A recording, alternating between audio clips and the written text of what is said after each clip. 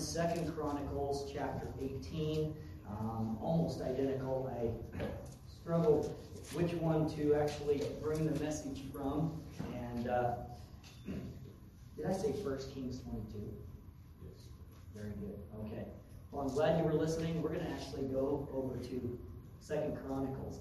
I told you that, and then I'll throw it. I really did struggle, and at the end I did make a decision. And there are just a couple different differences in the accounts. So just 2 Chronicles 18. If you want to, you feel free to keep your finger in 1 Kings 22, and you can go back and forth between the two passages, and you can look for those minute differences. There's especially one that I really liked in 2 Chronicles 18, so that's where we use that as a kind of start off. 2 Kings 18, verse 1. We'll read on down to verse 17. Please follow along as we do. Now Jehoshaphat had riches and honor in abundance, and joined affinity with Ahab. And after certain years, he went down to Ahab, to Samaria. Now, of course, you're familiar with this. This is the divided kingdom. We have the king of Judah, which is Jehoshaphat, a good king.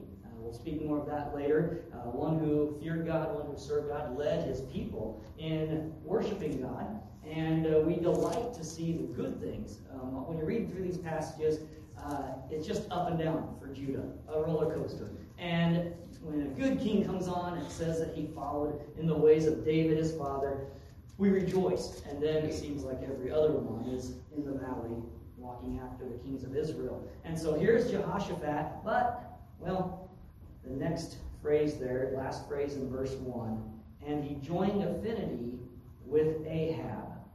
And it says after certain years he went down to Ahab, to Samaria. And we start thinking, oh boy, what's going on? Because we know Ahab.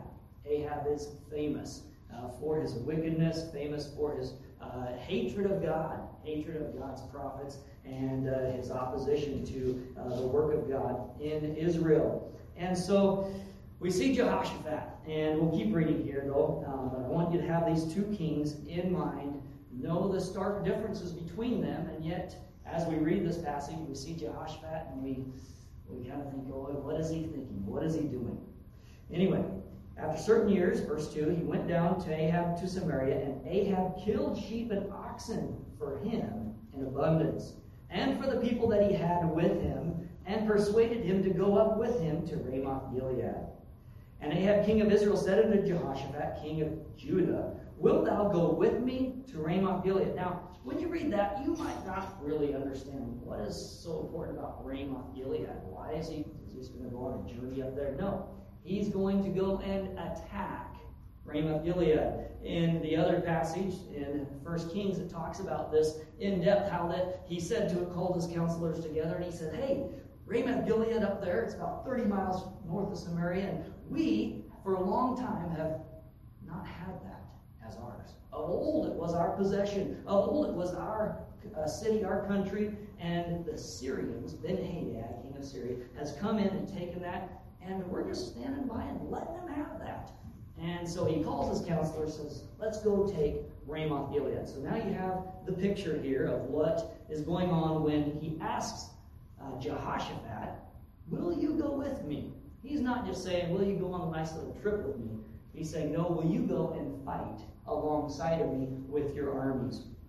Okay, so Ahab, king of Israel, said unto Jehoshaphat, king of Judah, wilt thou go with me to Ramoth Gilead? Notice his answer. He answered him, I am as thou art, and my people as thy people, and we will be with thee in the war. Inwardly we groan as we see Jehoshaphat say this, I am as thou art. Anyway, keep going. And Jehoshaphat said unto the king of Israel, inquire, I pray thee, at the word of the Lord today. So here is hope. Jehoshaphat's not all the way a fool. He's saying, hold on, let's see what God says about this. What a good thing to say. What a good thing to, when facing any decision, to say, what does God want me to do? Let's hold on, let's check with the Lord and call the prophet of the Lord. But here we get to the next part. Verse 5, therefore the king of Israel gathered together of prophets 400 men, and said unto them, Shall we go to Ramoth Gilead to battle, or shall I forbear? And they said, Go up, for the Lord will, or for God will deliver it into the king's hand. But Jehoshaphat said, Is there not here a prophet of the Lord besides, that we might inquire of him? And the king of Israel said unto Jehoshaphat, now, I can't just read this. When I read this verse, there comes a nasally whine into my mind as Ahab speaks this. And forgive me, but so picture that or hear that. There is yet one man by whom we may inquire of the Lord, but I hate him. Oh, what words for a king to utter. But I hate him, for he never prophesied good unto me, but always evil. Now, whenever you use those universal statements and slandering someone, usually it's false. Anyway, but we'll keep reading here. Always evil. The same is Micaiah, the son of Imlah. And Jehoshaphat said, Let not the king say so. And the king of Israel called for one of his officers and said, Fetch quickly Micaiah, the son of Imlah. And the king of Israel and Jehoshaphat, king of Judah, sat either of them on his throne, clothed in their robes, and they sat in a void place at the entering in of the gate of Samaria, and all the prophets prophesied before them.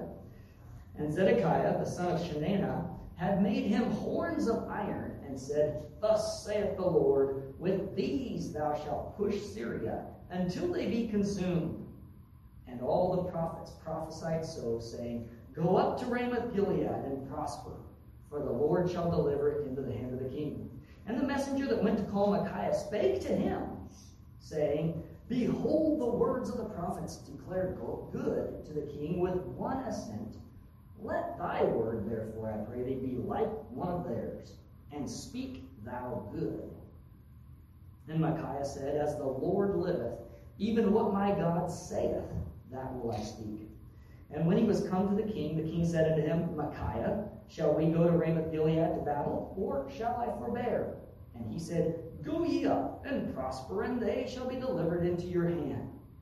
Now I struggle to put the sarcasm into that, as no doubt Micaiah was. We'll speak a little bit of that later. And the king said to him, How many times shall I adjure thee that thou say nothing but the truth to me in the name of the Lord? And then we hear the truth from Micaiah. He said, I did see all Israel scattered upon the mountains as sheep that have no shepherd. And the Lord said, These have no master. Let them return, therefore, every man to his house in peace. And the king of Israel said to Jehoshaphat, Did I not tell thee that he would not prophesy good unto me, but evil? Let's pray. Father, we thank you for your word today and for the instruction it has. And we read the story of Micaiah and the truth that he spoke so fearlessly and faithfully for you. I pray, Lord, that you would give us understanding hearts, that you would guide our hearts and minds as we ponder our answers and our words and, Lord, our affiliations.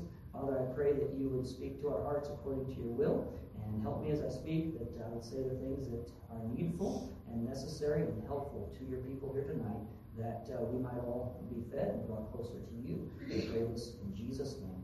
Amen. So here we see Micaiah. And before we really get into Micaiah a lot, I want to give kind of a setting, as you probably already have gathered here from the reading. Of course, Jehoshaphat, as we said before, one of the good kings of Israel. His revival, his reading of the law to the people, his work in the temple, support of true worship of God is remarkable. One that we praise and one that we're delighted with as Christians as we see a king who stands for God. And yet, here in this story, he's making some very poor choices, poor decisions that will nearly cost him his life. Primarily, he's choosing to be friends with King Ahab of Israel, an idol worshiper. Now, of course, you know Israel and Judah is going through the divided kingdom. Normally, these two kings would be at war against one another. In other kings, other people, other times in the kings, The north was at war with the south and vice versa. They were always squabbling over who would have the most control of the land between them. And yet, here in our story, we find them on friendly terms. And I think a lot of it has to do with Jehoshaphat's personality. He is a friendly type of person. He likes to be liked, and he likes to like people. He likes to be a friendly king instead of warring. Now, this can be a problem, as it is here for Jehoshaphat, because who are your friends? Who are you going to choose to be friendly to? And that is a decision here that Jehoshaphat should have thought more carefully about. Why? Because Ahab was one of the wickedest of all the kings in Israel. We could make a list of his sins. We go back in the prior chapters where Elijah said unto him that Ahab had sold himself to work evil, not just a little bit, but in the very sight of the Lord, so that God would see it plainly, not just so Israel would see it, but in the sight of the Lord, in every way, an idol worshiper. And so Ahab is now wanting to attack, capture Ramoth Gilead, to take it back from Ben-Hadad, but he feels like he's not quite strong enough, not quite able to, and so he calls in a favor from his friend Jehoshaphat. Jehoshaphat should not have been his close friend. We could list off some verses for that. The Bible says in the New Testament, be not unequally yoked together with unbelievers.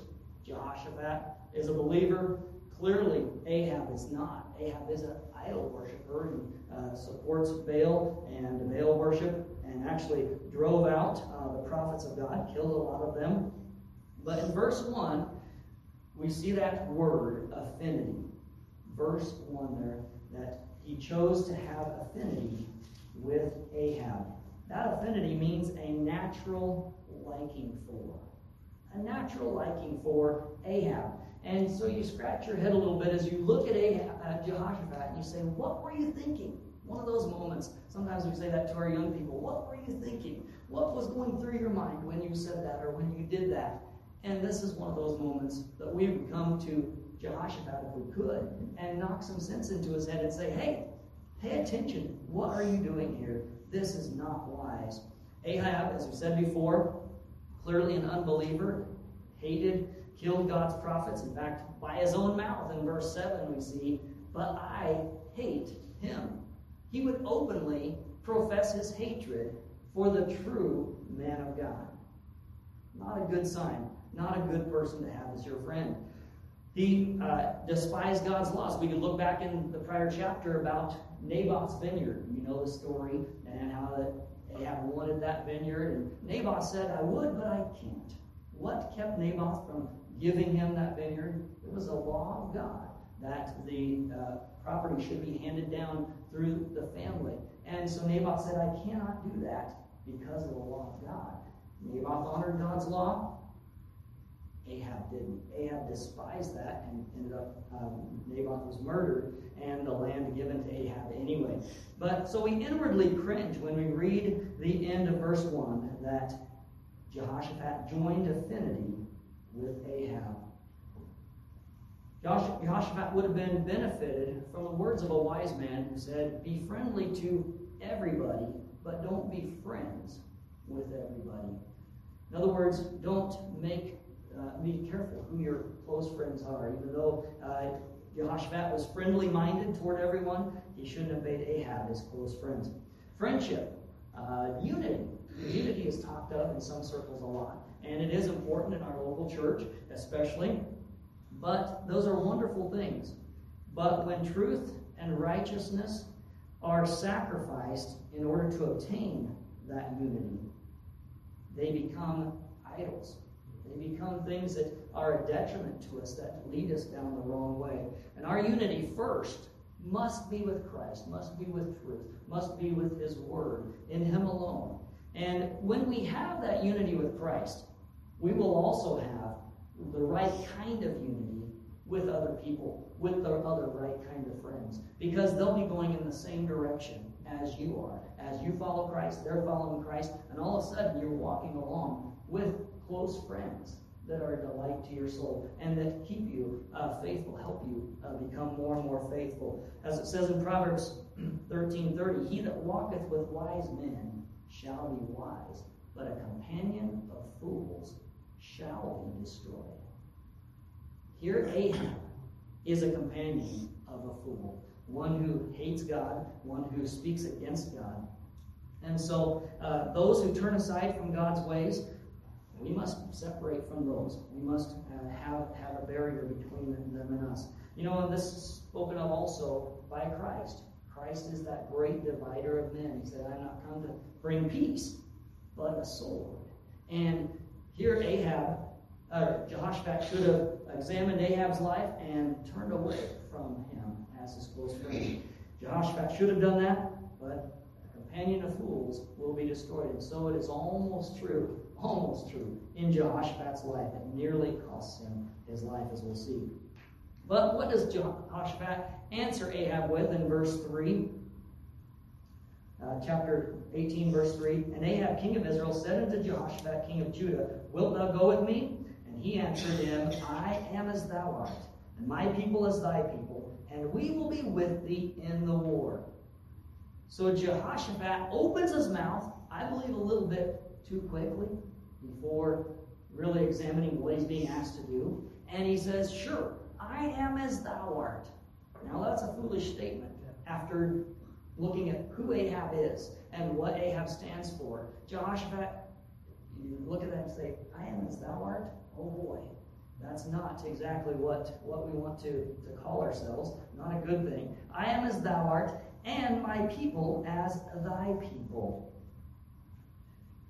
Notice that he commits his army, his people, to Ahab. Your friendships affect other people. I know that's an easy thing to say, but here we see it very clearly that it's going to affect the whole army of Israel, of Judah, and all of Jehoshaphat's kingdom. And it doesn't just, our worldly friendships never affect only ourselves. They affect other people as well around us. They affect our children. They affect those we have influence on. But here, Jehoshaphat we still are excited as we see him raise an objection. This nagging doubt causes him to ask Ahab, isn't there a prophet that we can inquire of the Lord, that we can see what we should do here? Of course, Ahab agrees to that, but then we're again cast down as we see the prophets that Ahab brings forth. 400 prophets. Now the number is excessive, right? We would say, wow, 400, surely you can't go wrong with 400 prophets. But then Jehoshaphat sees who they are. It's obvious that they are not true prophets of God. These are prophets of Baal. They have all the markings of idolatry, not holiness unto the Lord, but they're man-pleasers, as we see from their answer to Jehoshaphat and Ahab. Let's read what they say. The king says, shall we go up to Ramoth Gilead to battle, or shall I forbear? And they said, all 400, go up, for God will deliver it into the king's hand. Now, examine their answer there. Those words that they say, go up, for God will deliver it into the king's hand. Somewhat ambiguous, somewhat open-ended, if you look at what it's saying there toward the last. God will deliver it into the king's hand. Which king are they talking about? Perhaps Ben-Hadad? It's leaving themselves room for error in either way, whether whoever would win the battle. But they left a way out, and somewhat double-tongued in their answer, as most false prophets are, have double meanings there. But Jehoshaphat then requests a true prophet of the Lord. And here's where I really want to examine Micaiah, what we know. We don't know a lot. The lessons of Jehoshaphat, we've spoken a couple of those, and ought to not forget those. We ought to remember those in who we choose for our friends. But also Micaiah teaches us much about speaking the truth in opposition, when we're opposed, when God is opposed. And here we see another lesser-known Bible hero Bible character, Micaiah. Now, our pastor has recently stated several times that God is a true hero here, and showing his wisdom, his power, his righteousness shining forth in dark times through the prophecies here. And the neat prophecy here is that actually Elijah spoke against Ahab and said that his blood would be licked out by the dogs, that he would die a violent death, that he would be killed and slain for his wickedness. And that is fulfilled, of course. You can read about that in 1 Kings 21. But the stage is set here, and out of the shadows there comes this other key player that we want to talk about. Not really of his own choice. Yet when he was called upon, he serves the Lord faithfully. He speaks forth the truth of God in the face of opposition. One man versus 400. Let's read in verse 7. And the king of Israel said unto Jehoshaphat, There is yet one man by whom we may inquire of the Lord, but I hate him. For he never prophesied good unto me, but always evil. The same as Micaiah, the son of Imlah. And Jehoshaphat said, Let not the king say so. And the king of Israel called for one of his officers and said, Fetch quickly Micaiah, the son of Imlah. Now, why could they fetch him quickly? We could go back and we could look in 1 Kings especially, and we see some prophecies that were spoken against Ahab and his wickedness, and that he was condemned, and God spoke through an unnamed prophet. And a lot of scholars believe that it was this same Micaiah. He is unnamed in that chapter, in those chapters, but he prophesied actually 3 times against Ben-Hadad and led the armies of Ben-Hadad into defeat by Ahab.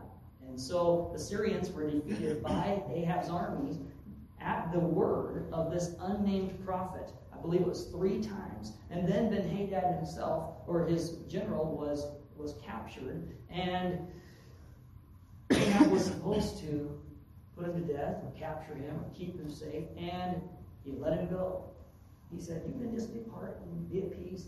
And Ben-Hadad was allowed to live and to come back and attack another time later on. And God rebuked Ahab for letting this Ben-Hadad leave, letting him go, and rebuked him through the prophet. And we believe that that prophet was likely Micaiah. And it is also likely that Micaiah had been imprisoned because speaking out against Ahab. And that's why he says, Go quickly, go find him, fetch him quickly, Micaiah the son of Imlah. He knew right where he was. In another place at the end of the passage in 1 Kings, it says, Take him back to prison at the end of this conversation. So we believe that he was in prison at the word of Ahab. And of course, Ahab goes, pulls him out of prison, sends an officer. And so here we find Micaiah being brought out of prison, likely. I can't say that 100% sure, but things point to that in the scripture here. And so Micaiah comes out and is faced with this job of speaking truth to Ahab and Jehoshaphat in the midst of 400 prophets carrying on in this circus-like production here that they're making. And so we'll read through that a little bit.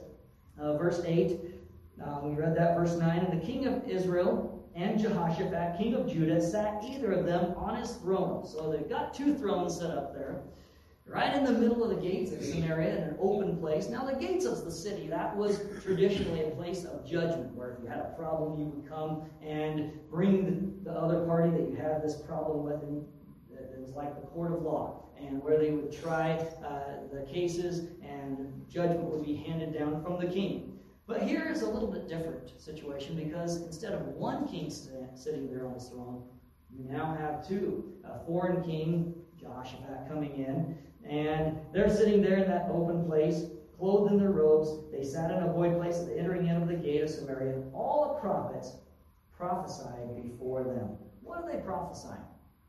They're saying, Go up, for God will deliver it into the king's hand. They've probably developed this into a chant, perhaps a song. They're saying this over and over. Go up, for the Lord, for God will deliver it into the king's hand. Saying it over and over. They're all in chorus. And it would likely rival a big acting drama of today as they thought of different ways to say this phrase over and over. Of course, you have the story of Zedekiah. It's exciting to imagine him, especially for teenagers. I know Brother Sam in the back, he has pictures of Viking helmets. Viking, I don't know if everyone knows that. But with the horns on his head, Zedekiah makes horns of iron. Of course, horns are, iron is a picture of strength, the ultimate sign of power here. And he's parading up and down in front of the kings and back and forth. And anybody who wants to get out of his way, he prods them out of the way and pushes them out of the way and makes a big scene out of that. And showing the confidence that they have that Ahab and Jehoshaphat will be victorious. And you can imagine the peer pressure that this fellow Micaiah is under. Of course, it doesn't just start with that. Let's look at the messenger's message as well. In verse 12, it says, and the messenger that went to call Micaiah spake to him, saying, Behold the words of the prophets, declare good to the king with one assent. Let thy word, therefore, I pray thee, be like one of theirs, and speak thou good. So this is the message that Micaiah is getting as he's likely being led up out of prison. Perhaps he's feeling a bit out of place, a little bit underprepared. What's going on? What does the king want me for? He doesn't ever want to listen to me. I've been thrown in prison. Why does he want me now? And the messenger tells him this. Says, whatever they're saying, you should say the same, because it's a good thing to say. Micaiah, you want to be good. You want to be accepted. You want to be popular with the king again, don't you? Why don't you say the same thing that they're saying? And Micaiah has a good answer. He says, as the Lord liveth, even what my God saith, that will I speak. He had determined ahead of time that his mouth was God's.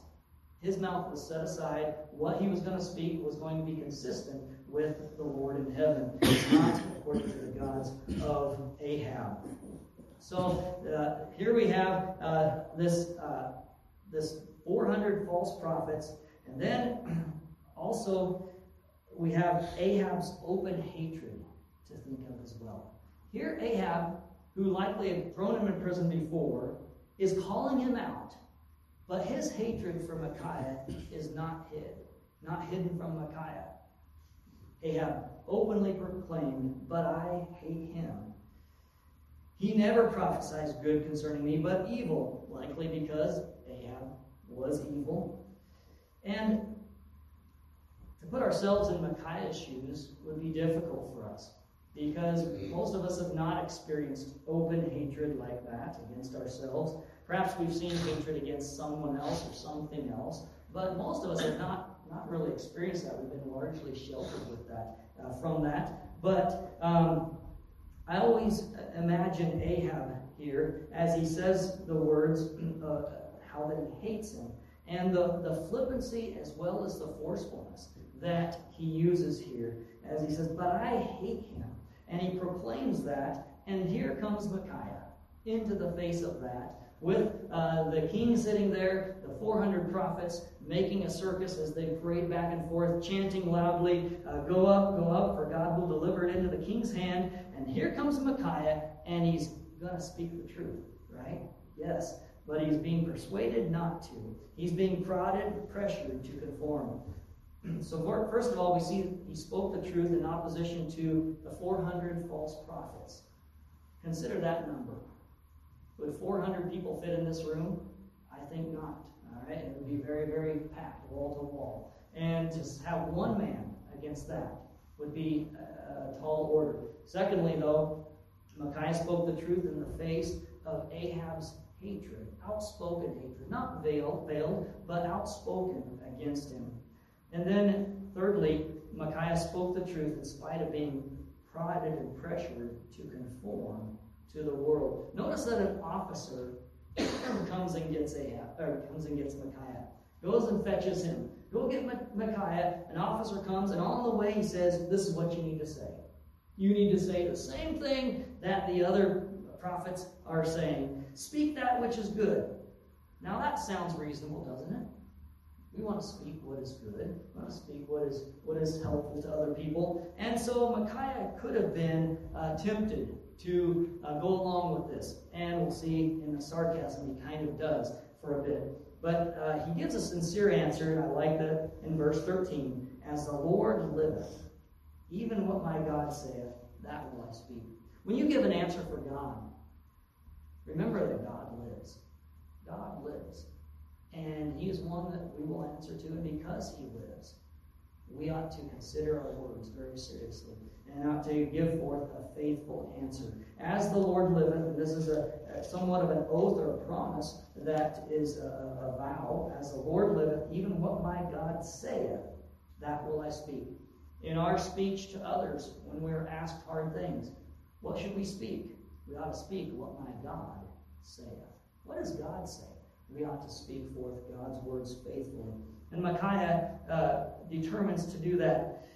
But he sees and hears the scene around the gates, the pomp, the pride of the kings as they're set forth on their thrones. Here's the chanting of the 400 prophets.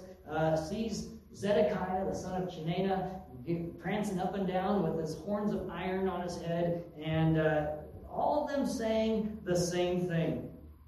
All of them saying, go up, for God will deliver it into the king's hand. Perhaps they've made it into a chant. They're chanting loudly, chanting over and over and over. There are 400 of them. And so I'm sure it's hard for Micaiah to hear the question, but the king of Israel says, shall we go up or shall we not? And now comes the moment. Micaiah has to answer. What's he going to say? Well, I think he sarcastically adopts this same chant. Adopts the same chant that the 400 had, and he spouts it right back to the king with probably a sarcastic look on his face. Maybe not. But obviously, the king can see through it. Obviously, that he can say, you're not telling the truth. How many times do I have to tell you to tell me the truth? And that's what it says. He says, go ye up and prosper, and they shall be delivered into your hand. Verse 15. And the king said to him, how many times shall I adjure thee that thou say nothing but the truth to me in the name of the Lord? We would think that this has happened before, that Ahab wants to know what God says. But usually it's evil, as Ahab says. Usually it's not nice for Ahab, because Ahab is not walking with the Lord. And so he gets an answer that's displeasing to him. But he says, I'm going to adjure you again. Say nothing but the truth to me in the name of the Lord. And so what does Micaiah say? Well, he answers with his vision, with what he saw. Now, I don't know. Some say that he had this vision ahead of time, or at that moment that he saw Israel. But he said, I did see all Israel scattered upon the mountains as sheep that have no shepherd. And the Lord said, these have no master. Let them return, therefore, every man to his house in peace. These have no master. What was he saying in that? He was saying quite clearly that Ahab, you're a dead man. Ahab, you're done. Ahab, what Elijah the prophet said is going to happen. Elijah said the dogs are going to lick your blood in Jezreel, and that's going to happen. You're going to be a dead man soon. And so the truth that Ahab wanted to hear was not the truth that Ahab wanted to hear. No, again, a prophesied evil concerning Ahab, because Ahab was an evil king. And so he said, Israel is going to be without a king. And of course, did that set well with the rest of the prophets? Not at all. 400 prophets saying one thing, and then there's this one little guy, Micaiah, standing up and saying, no, it's not going to go well. King Ahab, you're going to die in the battle. Don't go up. You're not going to be successful. And we see the answer in verse 17. The king of Israel said to Jehoshaphat, did I not tell thee that he would not prophesy good unto me, but evil? Again he said, therefore hear the word of the Lord. And then he goes into the story about why the lying tongue of the prophets and talking Ahab into going up to battle, and that Ahab would go and that he would be defeated there. But look down in verse 23. Then Zedekiah, the son of Chenaanah, came near. Notice that he's the one, remember he's the one with the iron horns. He came near and smote Micaiah upon the cheek and said, Which way went the Spirit of the Lord from me to speak unto thee? And Micaiah said, Behold, thou shalt see on that day when thou shalt go into an inner chamber to hide thyself. You're going to know when you run away, when you hide in your closet from the invading armies, you're going to know who spoke, which Spirit of the Lord is the right one, whether you listen to the lying spirit or not. And so Micaiah has this threat of physical harm from Zedekiah. But in the face of that, did he change his message? No. He didn't bow. He didn't change. He spoke the truth in faithfulness. Also, look down in verse 25. Then the king of Israel said, Take ye Micaiah and carry him back to Amon, the governor of the city, and to Joash, the king's son, and say, Thus saith the king, Put this fellow in the prison, and feed him with bread of affliction, and with water of affliction, until I return in peace. And Micaiah said, If thou certainly return in peace, then hath not the Lord spoken by me. And he said, Hearken, all ye people.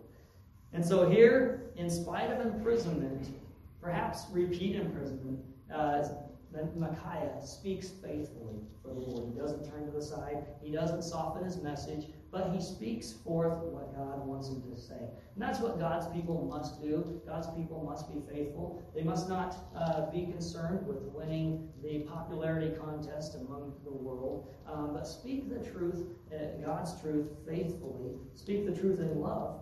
But as we interact with other people, whether it's in our own family, whether it's in our own church, whether it's in the world as we witness to other people, don't diminish aught from God's message. Speak forth faithfully that which what God saith, as it says here in the passage. What God saith, that will I speak. Be faithful to proclaim God's word. And I'm not sure exactly how to apply this. We could go back and talk a little bit more about Jehoshaphat and his affinity with Ahab, and the worldliness that we are tempted with as Christians, the tendency that we have, the desire to be liked by the world, and to desire that, and the desire to be thought well of. That's not what we're called to do. We're called to preach the gospel, to be faithful for God in the midst of a crooked and perverse generation. And how do we do that? By letting our light so shine among men. And I don't know, let the Spirit of the Lord apply that as He will in your heart, in your life. Also, we could go secondly and talk about Micaiah and his boldness in facing the 400. Much like another famous prophet who faced 400 and was victorious under the power of God. So we likewise may have a great number speaking louder than we are, louder voices than ours, in opposition against God. Does that mean that we should hold our peace? Does that mean that we should turn away from speaking for God? Oh no. We must speak faithfully in opposition to the majority. Also, he spoke the truth in the face of threats from Zedekiah, from the threat of prison, from King Ahab, and forbid it, but that could be us. In time when freedom of speech is taken away from our land, this is a time when we stand forth and preach the gospel faithfully and tell the truth as God would have us to. Whatever the Lord has wanted you to learn from this passage, it was a delight to me as I studied it, and I hope that you were able to benefit from it spiritually as well. We'll have our missions